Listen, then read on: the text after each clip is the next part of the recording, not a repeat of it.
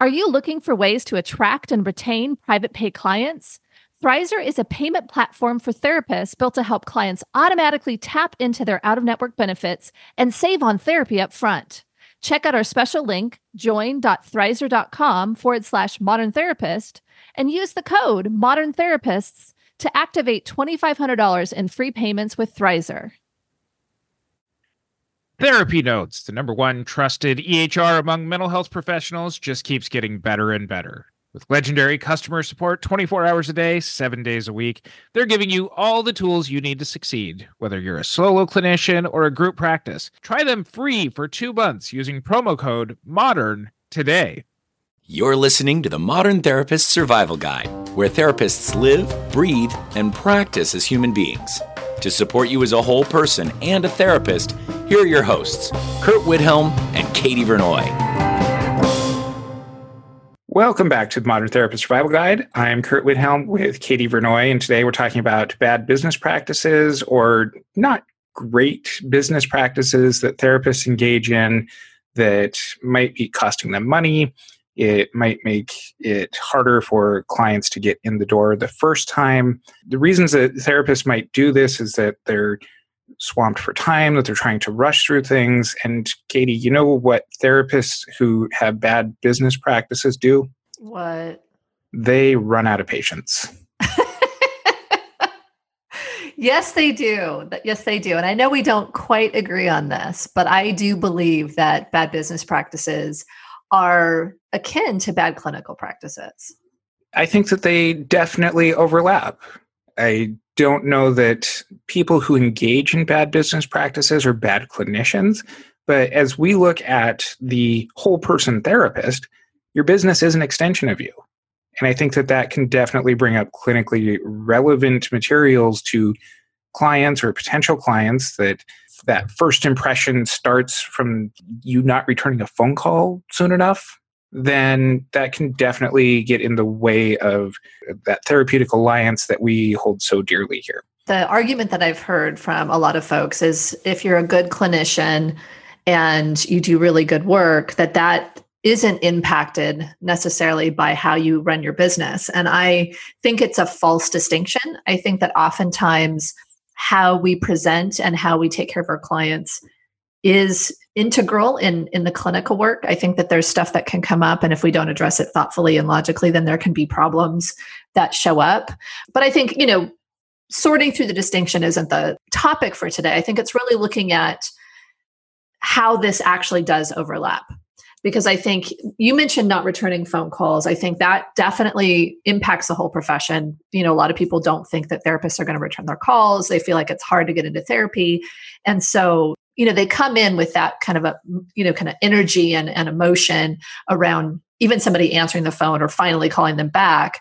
But even in that first intake call, when you're talking to somebody, if your business practices aren't sound, you can seem like you don't know what you're doing. And that trust and that safety can be really compromised if you're, fumbling around with a calendar, or you're not sure, or you don't have, a specific way or a structured way to talk about what therapy is and how they can enter into it.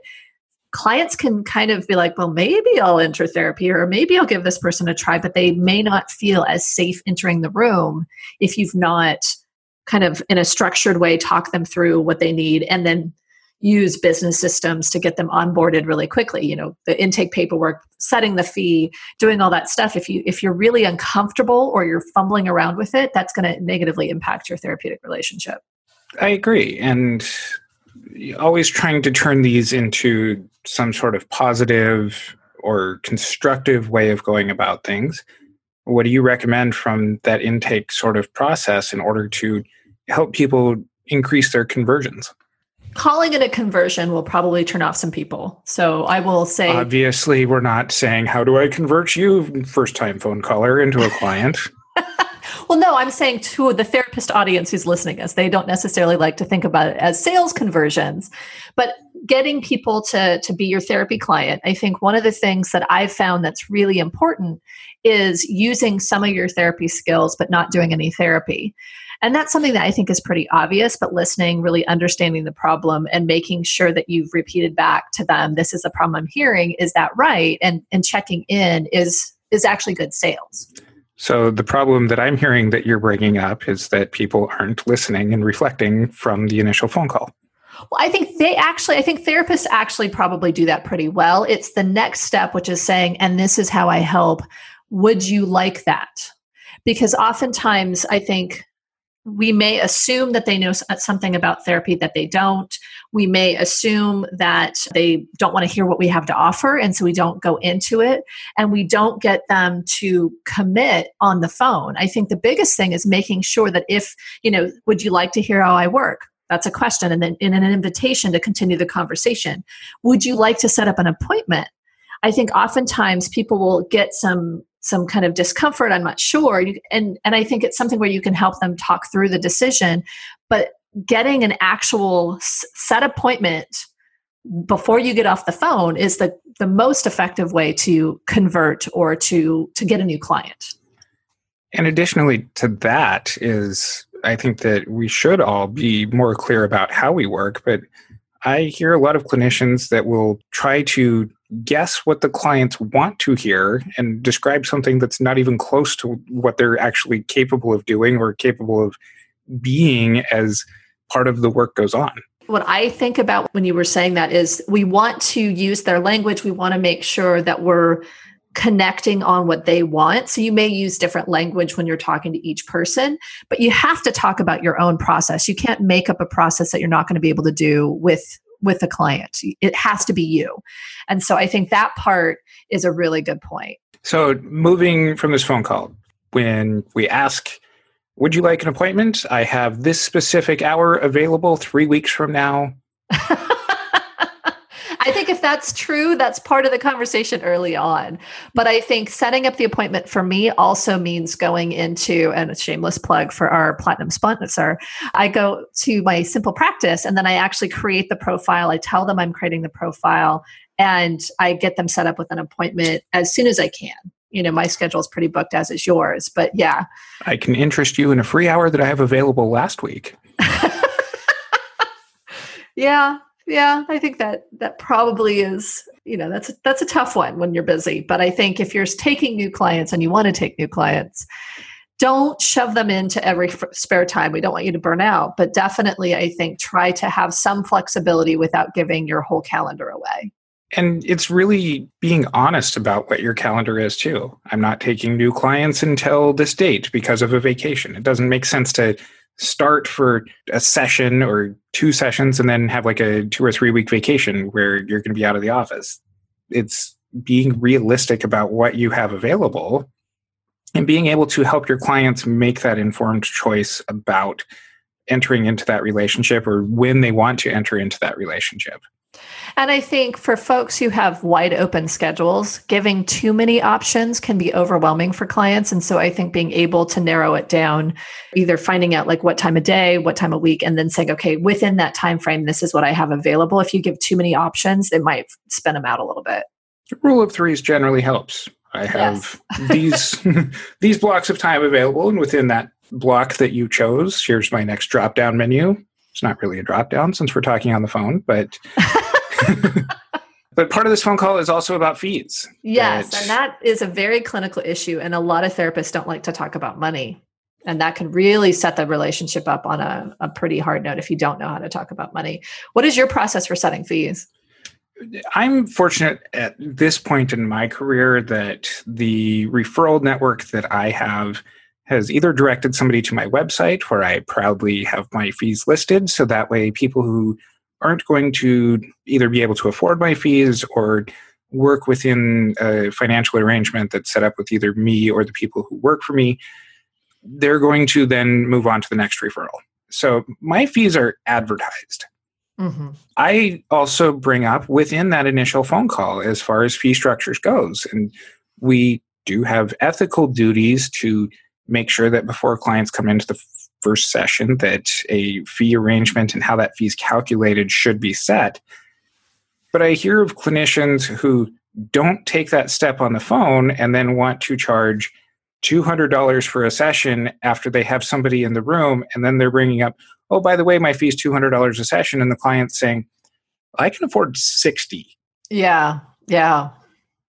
And I think the difficulty with that is I think it comes out of a discomfort to talk about money. It could be other things. It could be just lack of awareness of this requirement to enter into a business agreement before you actually charge somebody anything. But I think it's really hard. And I know that there's been, not in the therapy setting, I think that's been pretty easy for me, but there was some, if I've gone out of, kind of the standard consulting that I do and something else comes up, there's been times when I recognized, oh crap, I didn't actually set a fee on this. And I was like, is a person wanting to pay? Like, it gets really confusing. And so setting the fee needs to be really, very conscious. It needs to be agreed upon. And then also all of the contracts and that kind of stuff, the consent for treatments, that kind of stuff really needs to be taken care of, because you're setting a frame of this is what the structure is, this is what you can expect. And I think that goes to safety, that people know this is what I'm going to pay, this is what I'm going to do, this is what I'm going to get charged, then this is what I'm not going to get charged. Because I think too often, if we're a little bit not touchy-feely with it, but if we're too fuzzy and too unclear about it, clients can feel very much like there was a bait and switch, or there was something that really wasn't good that happened. And that obviously becomes very, it's fodder for clinical stuff, but it's not good stuff that you need to bring in to the clinical relationship. And you bring up bait and switch, and one of the ideas that comes up for me is about insurance bait and switch. Of either saying that you're paneled with a company that you're not, or that you're in the process of, but have no set date of when you're actually going to be credentialed within that panel. And advertising that you're there can put people in kind of a lurch as far as, well, you said that you were doing this, and I made it kind of a deal to search for somebody who had this insurance. Mm-hmm. You got to do something about that. Well, and I think there's other folks who will, with insurance, they'll say, I don't have any more insurance spots. If you're willing to not use your insurance, we'll sign a little form and then I'll charge you my fee. And that also, in my mind, is not necessarily cool unless they really don't want to use their insurance. If I don't have insurance spots left, if I'm not taking new clients, that's one of the first things I say before we move forward, because I don't want to be in that situation where I'm pushing people to pay something that they don't feel comfortable paying, especially if they're wanting to use their insurance. Thrizer is a payment platform designed for out-of-network therapy. As a therapist, you would use Thrizer to charge clients for sessions and collect your full rate upfront. From the client's perspective, Thrizer links to their health plan, so insurance claims are automatically submitted for them upon every charge. From there, Thrizer manages the claims end-to-end so that your clients don't have to worry about manually submitting super bills or getting on calls with insurance. The best part?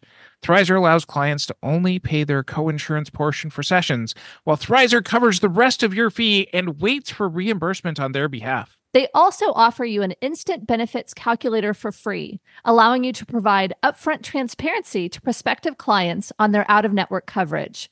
Therapists only pay a standard 3% credit card processing fee per session with no additional fees. Visit join.thrizer.com/modern therapist to get started and use our promo code Modern Therapists to receive $2,500 in waived fees for your sessions. So once we get people into the office space, into scheduling, even if you're in a shared office situation of, sometimes you might be renting out a room that several other therapists work out of if you rent it by the day or the half day. And I've been on email chains before of if I'm renting an office on a Wednesday and the Thursday person says, hey, I got this new client, but they can only come in on Wednesdays. Do you have an hour available that I can rent from you? It becomes difficult not only on the other therapist, but it becomes difficult on the client as far as when are you actually available? Are you encroaching on other therapists' time and space?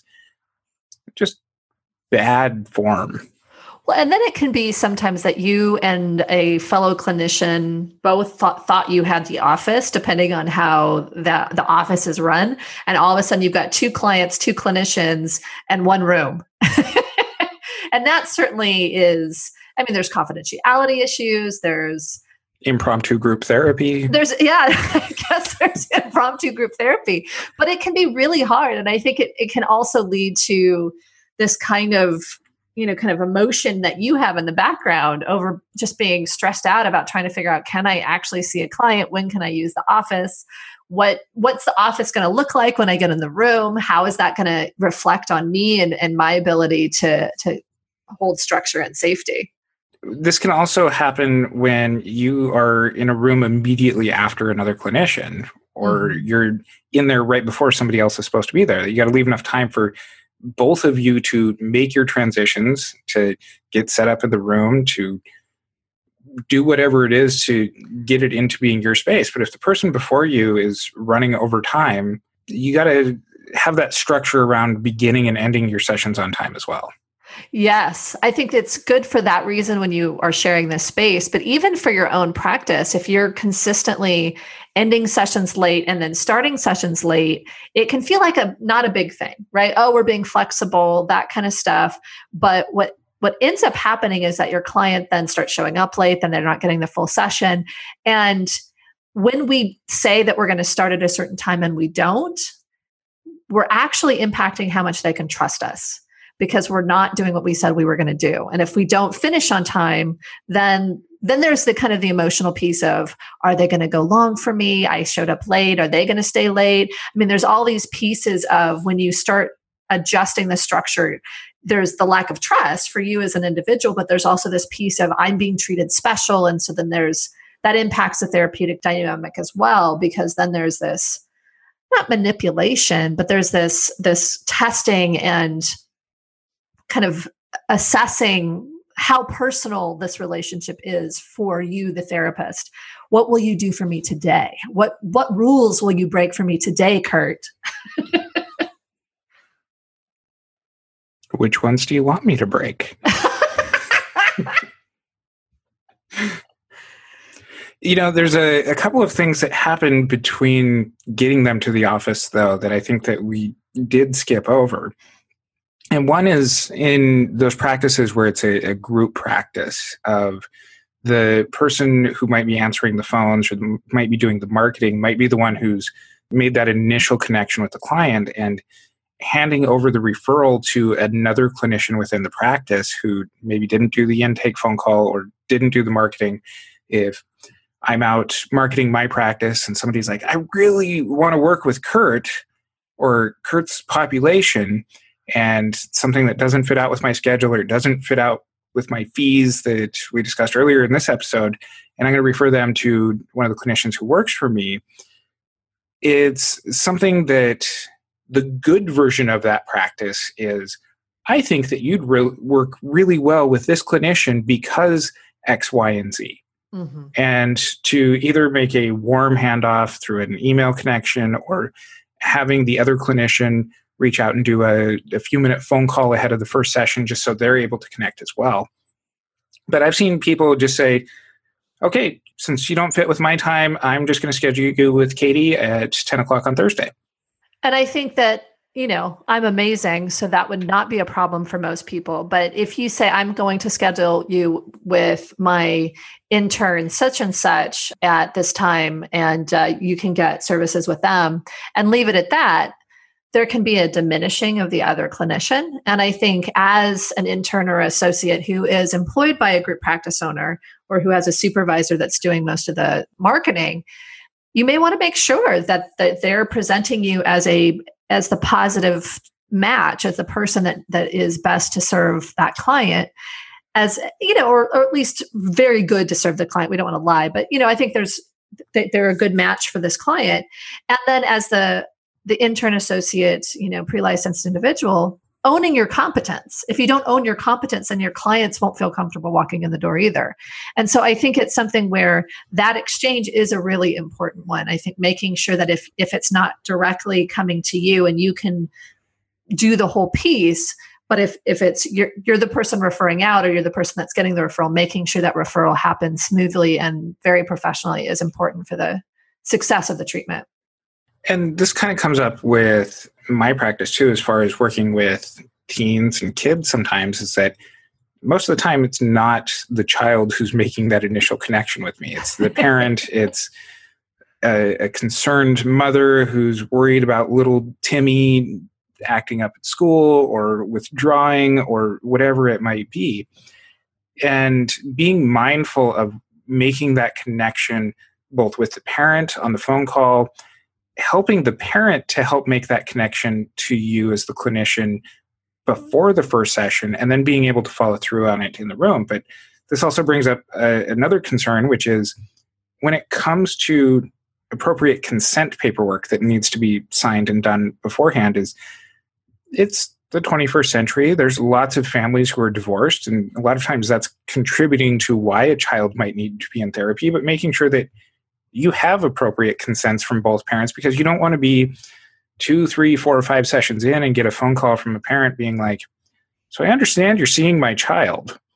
I never gave you approval for that. Well, and I think it's something where making sure that you've crossed all your T's and dotted all your I's with all the consents and office policies and that kind of stuff. Because I think when you're in a situation like that, where it could theoretically be a contested, conflicted divorce, and you've got somebody coming in, there can be big problems if you're seen as taking sides, if you've not gotten consent from both sides. I mean, I think there was recently a disciplinary action around someone that took too strong a side and hadn't really crossed all the T's and dotted all the I's. If we're thinking of the same one, it was also somebody who jumped some boundaries and was making some custodial decisions despite their role as the child's individual therapist. Yeah. But I think covering a lot of those legal things, and you can't just rely on people to read your informed consent paperwork. That I'll admit that I'm guilty of when I show up to a doctor's appointment for the first time and I'm filling out massive amounts of paperwork. I'm not going line by line through things. I don't expect my clients to either. So even being able to describe limits of confidentiality, that clients are entitled to know what those limits are. And all of these things do impact the clinical work. If all of a sudden you're like, oh, as this client's describing to me how much they hate their ex-wife and they're talking about some questionably violent things, might be time to talk about Tarasoff. You should do that from the beginning. What else as far as bad business practices, Katie? Not only does Therapy Notes combine billing, scheduling, notes, secure messaging, group telehealth, and more into one streamlined platform, they're also always adding new features and forms to their library. So no matter your specialty, Therapy Notes has you covered. Learn more at therapynotes.com and use promo code MODERN for 2 months free. Well, I think it can really come down to how you take care of your clients separate from what happens in the room. And so it can be the way that you communicate between sessions and put that into writing, make sure that you've gone over it, because I think just having it in your consent doesn't make it actually binding. I don't know if maybe it's legally binding, but if you don't talk about how you respond to text, if you don't talk about what emails for, if you don't really talk about what the expectation of is when you're available, if that conversation hasn't happened and you've not really put it clearly in your consent so they could also refer back to it, then I think that can be something where people feel not taken care of. If we think about the way that a lot of people communicate, they're expecting kind of almost instantaneous responses back from text. They really want, no matter what time of day, emails constantly going.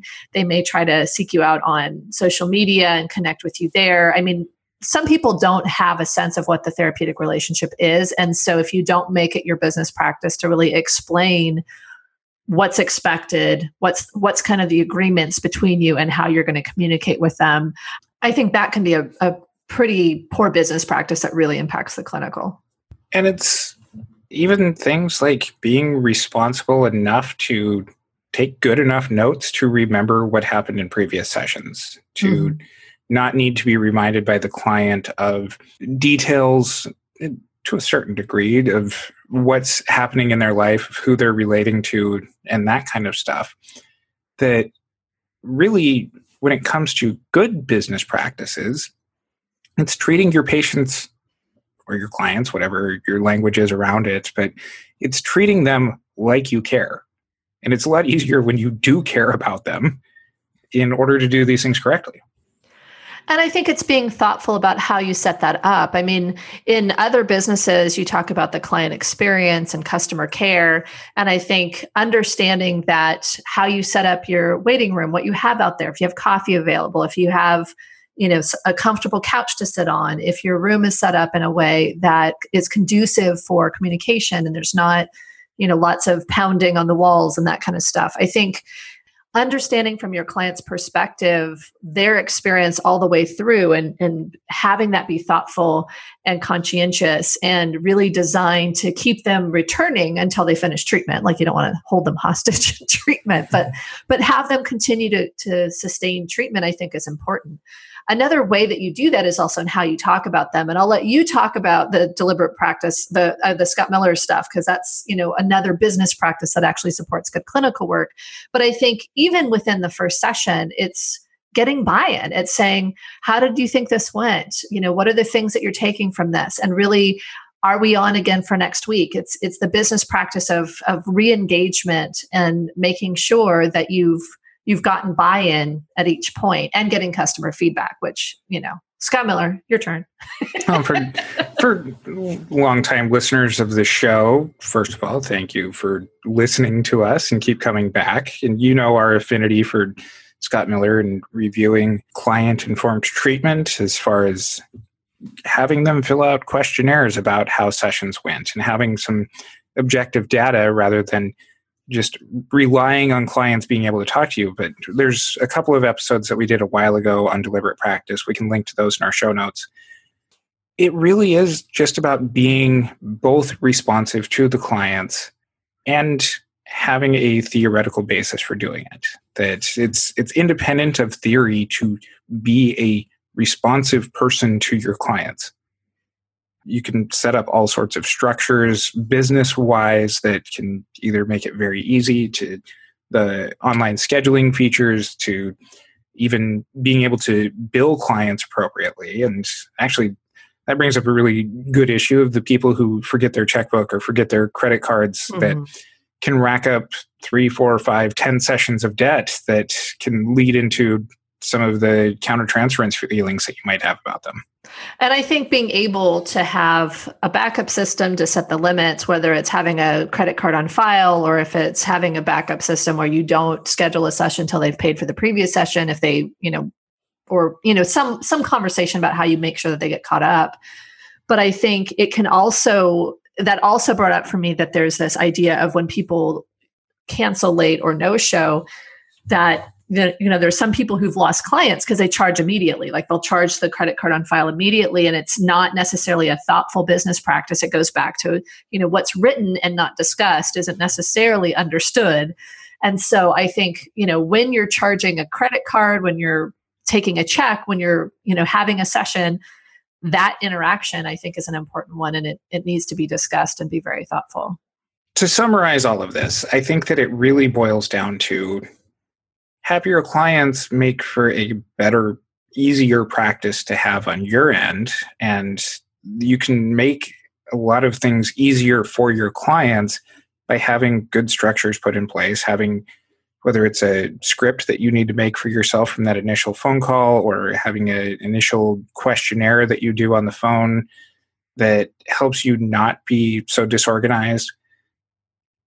Put the systems in place. It's worth it. And I can say that having been in practice now for, I don't know how many years at this point, 8 or so, that it's a lot easier to have these things put in place earlier on than it is to continue to adjust them. And especially as your future will hopefully get busier with all sorts of things, that it's worth the time investment. Sometimes it's worth the monetary investment from the very beginning to have these systems put in place. So that way, you're not developing a poor reputation in the client community or with other therapists, that you're making things easier for you, that you're not running into awkward conversation after awkward conversation of things that you forgot and building up to whatever any of these obstacles are that we brought up in today's episode. And I think it's something where it can be hard to know exactly what to do. And I think there's a lot of this actually that we're addressing in our conference in October, Therapy Reimagined 2018. We have people talking about how to set up systems. We have people talk about how to optimize those systems for people who are getting ready to join group practice. We have Maureen Warbach talking about that, developing a group practice and having those systems in place to support those practices. We would love to have you come. We are very excited about this conference. And because you're a listener, we have a special promo code to get you $20 off. It's MTSG. And I think it's something where please check it out. And even if you can't get to the conference, come join the conversations that we're having over in our Facebook group. It's the Modern Therapist Survival Guide group. Also, check out our show notes on our website, mtsgpodcast.com. You can find links back to some of the old episodes that we referred to today, as well as the plethora of resources that Katie will find and cultivate for you. Oh, dear. Also, check out our website, mtsgpodcast.com. You can find not only some of the references that we talked about today, but also all of our old episodes, including a lot of the speakers from our conference who've been guests on our show previously. And so until next time, I am Kurt Widhelm with Katie Vernoy. Thank you for listening to the Modern Therapist Survival Guide. Learn more about who we are and what we do at mtsgpodcast.com. You can also join us on Facebook and Twitter. And please don't forget to subscribe so you don't miss any of our episodes. Remember to check out Thrizer. They are passionate about making out-of-network therapy work for everyone. Clients save upfront on therapy while therapists earn their full rate. Get started in minutes on join.thrizer.com/modern therapist and use the promo code Modern Therapists and receive $2,500 in waived fees for your sessions. Thanks so much to our partner, Therapy Notes, the highest rated practice management solution for behavioral health. Don't forget, using promo code MODERN gets you 2 free months.